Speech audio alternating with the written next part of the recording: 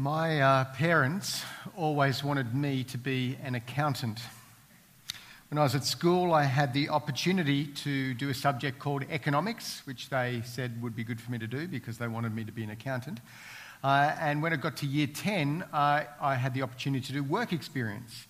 I had friends who did work experience. One of them went to Channel 9 and was the person holding the thing that went action. Pretty good job.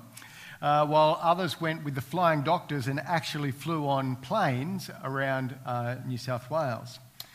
Well, for me, my parents decided to send me to the Auditor General's office for my work experience. Can you think of anything that sounds more boring for a 15-year-old? I apologise if you work there. To make things worse, this is what I had to do for the whole week. I was given this fat book of numbers. It would have been about that big and about that fat. And then they gave me 6 numbers and said, can you search through the book until you find those 6 numbers? And so this is what I did.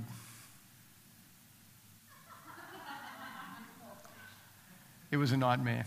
Needless to say, I came away from there not wanting to be an accountant. This was also reflected in that subject called economics. I didn't want to do it, so I didn't pay attention to it, except for one thing. One thing in the 4 years that I did this course stuck, and it's called what is called an opportunity cost. I remember this because my teacher said to me, this is applicable to more than just economics, it's applicable to life. He said there is an opportunity cost for everything that you do in life. And he was right, there is, isn't there? When you choose to do one thing, you miss out on the opportunity to do something else. And so because of this, there is an opportunity cost. It may be worth making that cost, but there is a cost. Now, I hope I'm not boring you with my feeble attempt at economics, but there is that point, isn't there? There is an opportunity cost to everything that we do, and that includes following Jesus. Well, today as we look at Jesus' word, I want us to think about what the cost of discipleship is and ask the question, have you weighed up the cost of following Jesus? Before we get to the passage, let me pray. Heavenly Father, we thank you so much for your word. We thank you so much for the Lord Jesus. We thank you so much for what we learn from him about what it means to follow you. Heavenly Father, help us to understand what cost it is to be your disciples. And help us to see that this cost is one that is worth making. We pray this in Jesus' name. Amen. So the first way we see that there is a cost in following Jesus, in being his disciples, is in the way that we follow him. That is, Jesus says, can you see there in verse 23? If you've got your Bibles open, we're looking at Luke chapter 9, verses 21 onwards. And I want you to look there at verse 23, where Jesus says, whoever wants to be my disciple must deny themselves and take up their cross daily and follow me. Now, Jesus is not saying you need to be like a Hindu or a Buddhist here. He's not saying that we deny that we exist. We're not simply atoms that are accidentally bumping into one another. We're not living in some sort of dream world like they talk about in the Matrix. But rather, Jesus is saying we must stop putting ourselves first in our lives. We must stop thinking about ourselves as being the most important in the world, but rather following Jesus as the most important. Now, in this series, we've already seen that we live in a society where self is very important. In fact, it's more than just simply important, isn't it? It's our right that we have the ability to look after ourselves first and foremost. Nietzsche said, you have your way, I have my way. As for the right way, the correct way, it does not exist. In other words, the way that you want to live is right. There is no other right way. And in many ways, our society is embracing this more and more and more in what we know as individualism. So much so that the pressure to conform to this way of thinking is huge, and it is seeping into the Christian church. The older I get, the more I see individualism ripe in our churches. People interpreting how to live by God's word by what they think rather than letting the text speak to them. People who dismiss clear teaching of Scripture because it just simply doesn't sit well with them. And in this way, they put themselves in authority over the text. But listen to these words of Jesus. Whoever wants to be my disciple must deny themselves and take up their cross. Jesus goes on to drive home his point by comparing what he's saying here with someone who carries a cross. Now, the image of a cross or someone carrying a cross is not actually identifiable in Jesus' ministry just yet, because that was to come in the future. He hadn't himself been executed on the cross yet, but clearly was pointing to what is to come. But for the original hearers, they still would have known what it was like for a person to be crucified, because this happened throughout the Roman Empire. They would have had this image of what a person does when they carry their cross. They are like a dead man walking. That is, they walk down the path from where they were trialed, where they were held in prison, and they are humiliated by the crowds as they walk. They're mocked. They're spat upon. They have things thrown at them until they come to the place where they're to be executed. It is a public humiliation. We know this because Jesus suffered this fate when he was crucified. But you see, the Romans did this purposefully. They wanted to put on a show in order to show the crowds around, this is what happens when you mess with the Roman Empire. It was a way of showing that they're in control and everyone else is not. The closest I can think of what it would have been like is when we saw the execution of the Bali 9 leaders back in April 2015. I don't know if you remember that, but I remember seeing pictures of them being transported to the island. The guards taking photo with them just minutes before they were executed. And there you had their faces just looking blank. They were dead men walking. Jesus says, if anyone would come after me, if anyone would be my disciple, he must deny himself and take up his cross and follow me. That is, those who would follow him need to look like they are dead to the world around and rather follow in the footsteps of Jesus. That is, their interests, their desires and their passions shouldn't be found first and foremost in what the world says, but rather in what Jesus teaches. So much so that people notice a difference and so respond to them. It doesn't always need to be a negative response. Often when people find out I'm a Christian, they're quite nice to me. In fact, when they find out that I'm a minister, they often apologise to me. I'm really sorry I haven't been to church. I said, oh, that's okay. That's between you and God, you know. But whatever response you get from people, the point is this. Follow Jesus in such a way that you look dead to the world, but you're following in the footsteps of the Lord Jesus. Jesus is saying we are to deny what we want out of this life and chase after the things that he desires. But notice what else Jesus says here. It is a daily event. You see, he knows this is hard, and so he wants to remind us that followers every day make this decision to live for him. He knows that on some days we will stumble, but that's okay. This is where we remember God's grace comes in. He forgives us. He gives us a new day to reset and to put living for him back on the agenda. Now, denying yourself and taking up your cross may mean different things for different people. I heard of one couple in Melbourne who mortgaged their house in order to pay for a youth minister at their local church. I knew of one person who gave up a day of working a week in order to do another type of ministry. I know of another person who it simply means not joining in when people mock Jesus, or they don't go down to the pub with their mates from work in order to drink too much. I know a couple who every week go and pick 2 to 3 people up before church from the surrounding suburbs because they know they can't drive themselves to church, but they pick them up. Every week they do that. One friend of mine could have purchased his own house by now, but because he's giving sacrificially to church, to the local church he's at, it'll be a few more years before he buys one. Don't hear me saying that what these people have done you need to do. Living sacrificially for the Lord Jesus Christ will mean different things for different people, and I know that there are people here who have been living sacrificially in this way. But we need to continue to ask ourselves every day, am I taking up my cross? Am I denying myself in order to follow Jesus? Because Jesus says whoever wants to be my disciple must follow him in this way, leaving the wants and the desires of the world behind and following the commands of Jesus. Well, the second way that we see that there's a cost in being a disciple of Jesus is that we lose our lives when we follow him.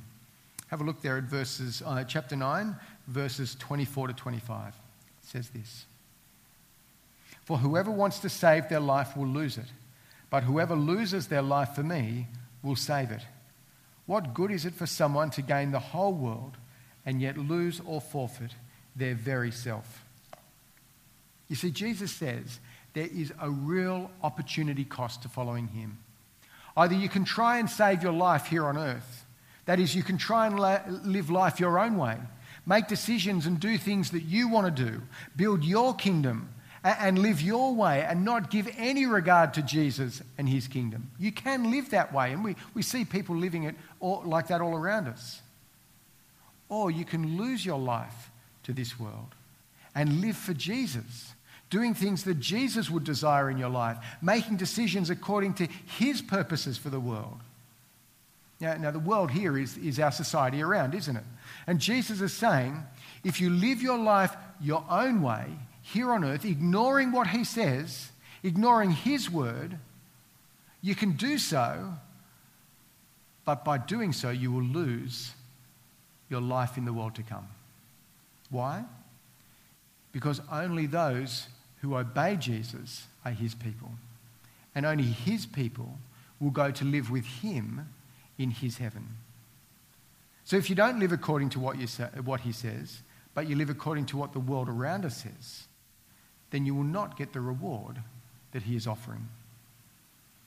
I think as Australians, we're really great at trying to get across the line by association. When we support a sports team that wins, suddenly our language becomes, "We've won," as if somehow we've imported ourselves into the team, as if the victory was somehow due to us. In a similar way, we live in a Christianized world, and we think that somehow we'll make it into God's heaven by association with him. At university, a close friend of mine, I asked, is he a Christian? And he said to me, "Well, I live in Australia. It's a Christian country. So yeah, I must be a Christian." Now, that's being a Christian by association. If we feel that we've tried to live good lives, we've tried to help people out where we can, and so we feel that, well, really, we ought to be accepted by God because we're a pretty good person.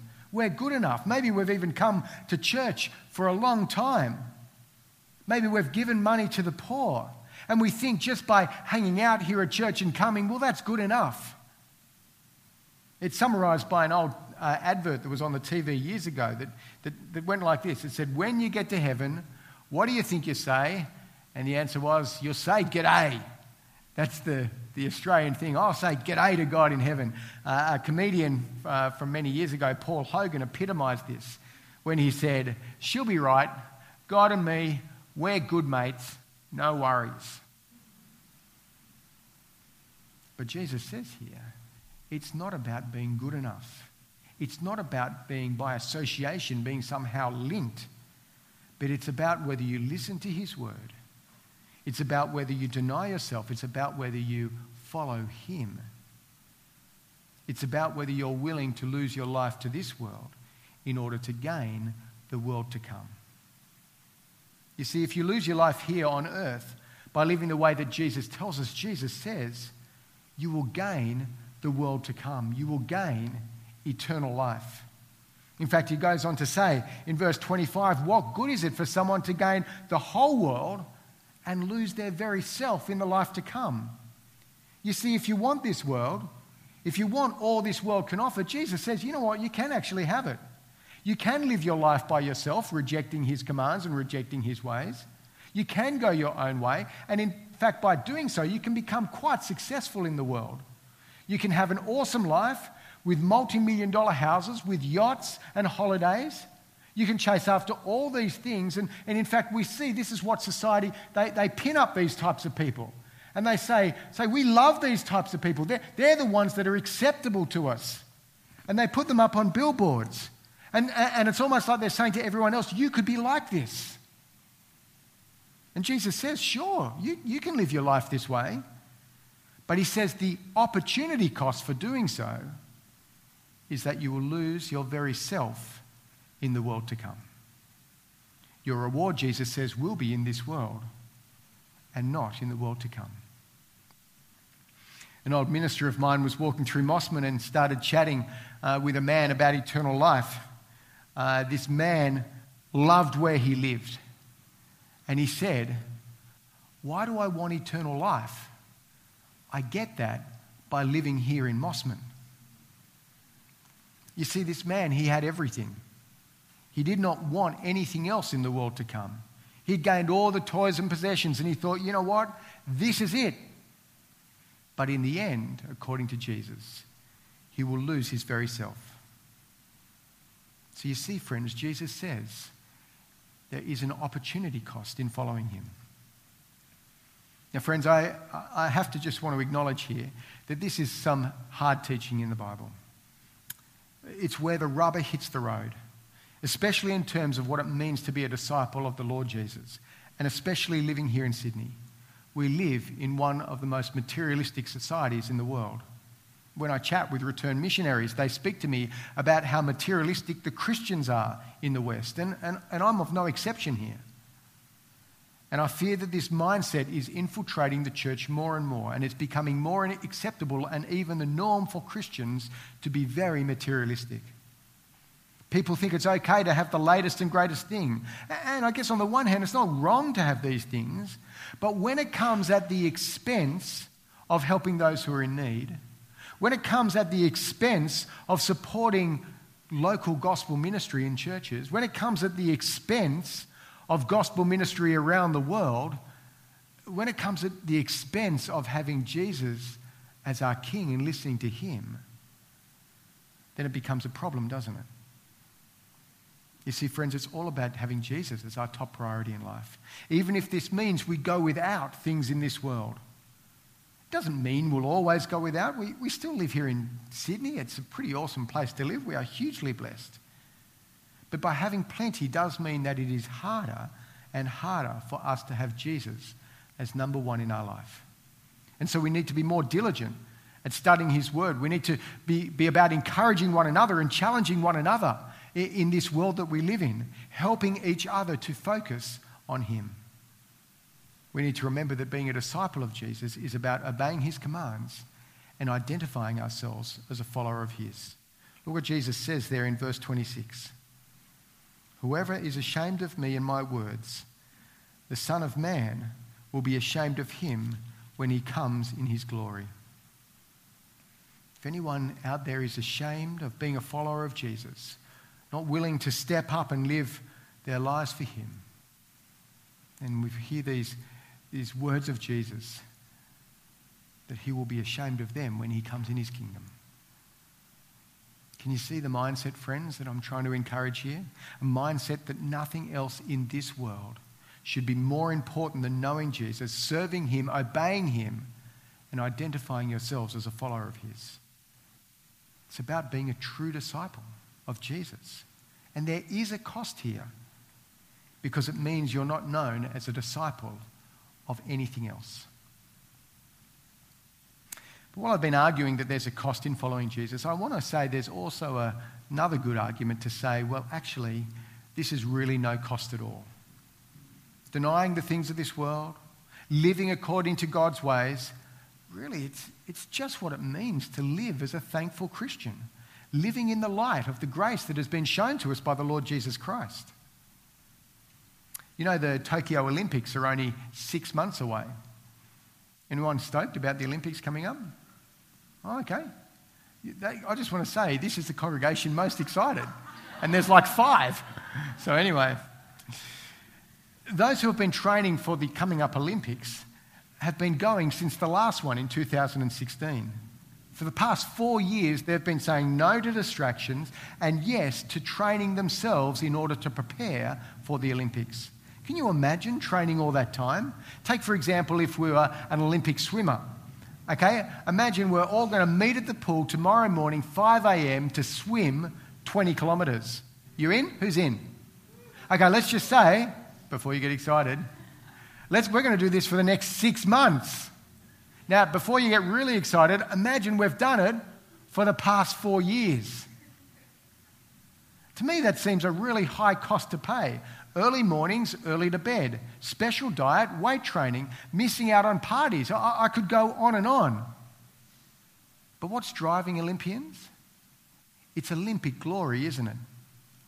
For them, there's no cost at all in getting up at 5 a.m. and swimming 20 kilometres because they don't want to do anything else. During the Sydney Olympics, McDonald's had a campaign where they had quotes from different Olympians on their takeaway bags. And I got one from a lady called Shelley Oates Wilding. And she says this: "You do not give up anything that you want to be an Olympian, because being an Olympian is exactly what you want." Friends, I believe that the same can be said for following Jesus. When you are a disciple of Jesus, you do not give up anything you want to follow him, because following Jesus is exactly who you want to be. And I want to say, for me, following Jesus and living for him is simply the best. To have a certain hope of eternal life, to have fellowship with believers like I have here at St Andrews and I experience at other churches, to live in a way that is not just obedience to God's commands, but actually I think it's the way that we get the best out of life, because I think God's commands actually give us the best life. They give us life to the full. I love being a Christian. I love being a disciple of Jesus. And so for me, in that sense, being a Christian is no cost at all. I don't want to live another way. It does mean I go against the grain of society, and so from that perspective, there seems like a cost. And as the teachings of Jesus move in the direction, well, a different direction to the way that society is moving, I feel the tension there. But for me, the alternative is a worse cost. As a minister and as a volunteer New South Wales ambulance chaplain, I come across many issues that non-Christians face. And they struggle with so many things, and I just think to myself, if you just knew Jesus, if you just understood his commands, your life could be so much better. And people have even said to me, I wish I had your faith. Because they can see that living the Christian life brings benefit in this world, but also in the world to come. And friends, this is where the rubber hits the road. And you know it when you're diagnosed with a life-threatening illness. For my wife and I, Heather, this happened 9 years ago when she was diagnosed with cancer. She's now on the other side of it and living a normal and healthy life, and I praise God for that. But without the hope that we have in the Lord Jesus Christ, I don't know how we would have got through this time. I know others of you here have been through a similar trial or a similar testimony. But you see, friends, Jesus reminds us in this passage that he will come again. And he's coming in glory, in the glory of the Father. And he's coming with the holy angels. And when he does come, he comes to take his faithful disciples to be with him. And while this is possibly some time off, it could be tomorrow, but it's possibly some time off, these words that we hear from Jesus are here to sustain us and to help us through these times of trials. And so he urges us by his word to continue to put him number one in our lives, so that when he comes back, he will be able to come and take us to be with him. And to deny the things of this world because of the glory that is coming. To not chase after the things of this world or be ashamed of him in this world, but to act upon them knowing something better is coming. A reward that is far greater than Olympic glory, because it's the glory of the Father. It's eternal glory. It's our heavenly home. Well, friends, let me conclude. Let me urge you to continue to put Jesus as number one in your life. There is a cost to following Jesus, but it's one worth making.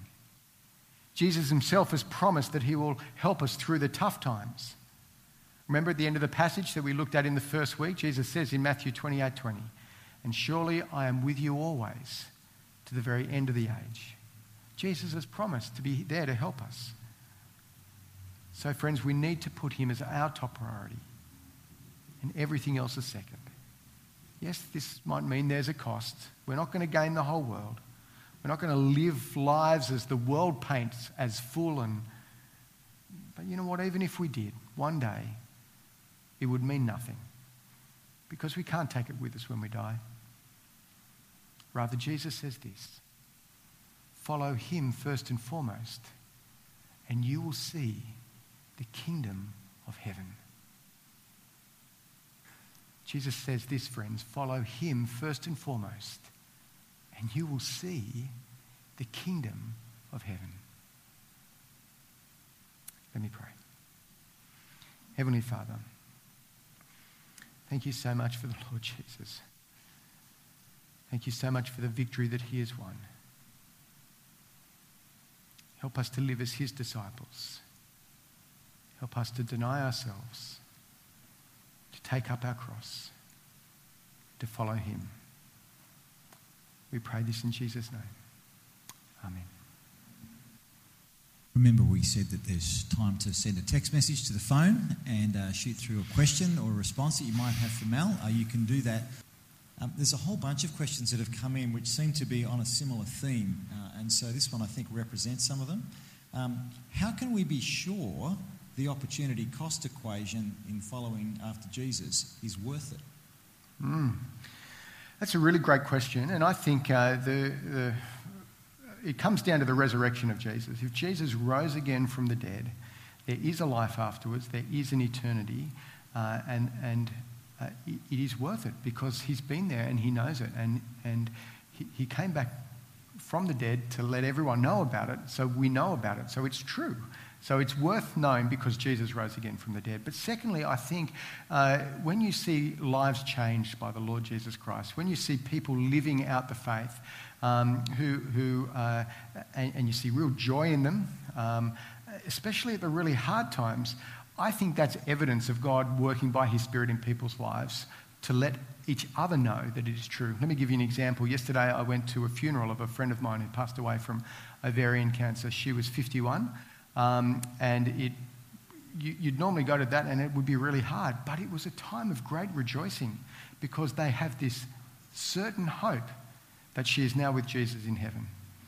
And that's where the rubber hits the road. Did Jesus rise again from the dead? Yes, he did. So eternity is true. And I tell you what, the opportunity cost of missing out on that, of gaining things in this world, is not worth it. Got one more question here for you, Mal, and I'll paraphrase it a bit. How can I change so that when Jesus comes back, he's not ashamed of me? Yeah, wow. Great questions. Gee, you guys ask good questions. I think it comes back to prayer, comes back to reading God's word and letting God's word dwell in you richly. We looked at that last week, didn't we? Letting dwell in you richly, so you think about it, you mull over it, you look for ways to have it change your life. And we call each other accountable. So it's important that you know, I'm trying really hard this year to meet up with 3 people to read the Bible one-on-one so that I can be encouraging them and they can be encouraging me, that we can let God's word dwell richly in us and we can challenge each other and spur one another on. I really want to encourage you that you should be part of a small group if you can, but and as well as that, if you can, read the Bible one-to-one with someone. Push them, urge them on to let God's Spirit and God's word change them. And as we do this together, I think we will grow and we will change, so that when Jesus comes back, he won't be ashamed of us. And I want to just add to that, the wonderful thing about putting your trust in the Lord Jesus is he takes away your sin for all time. And so when we stand before God on that judgment day, he sees Jesus in us. And so he won't be ashamed of us if we put our trust in him. I've got one more question, Mal.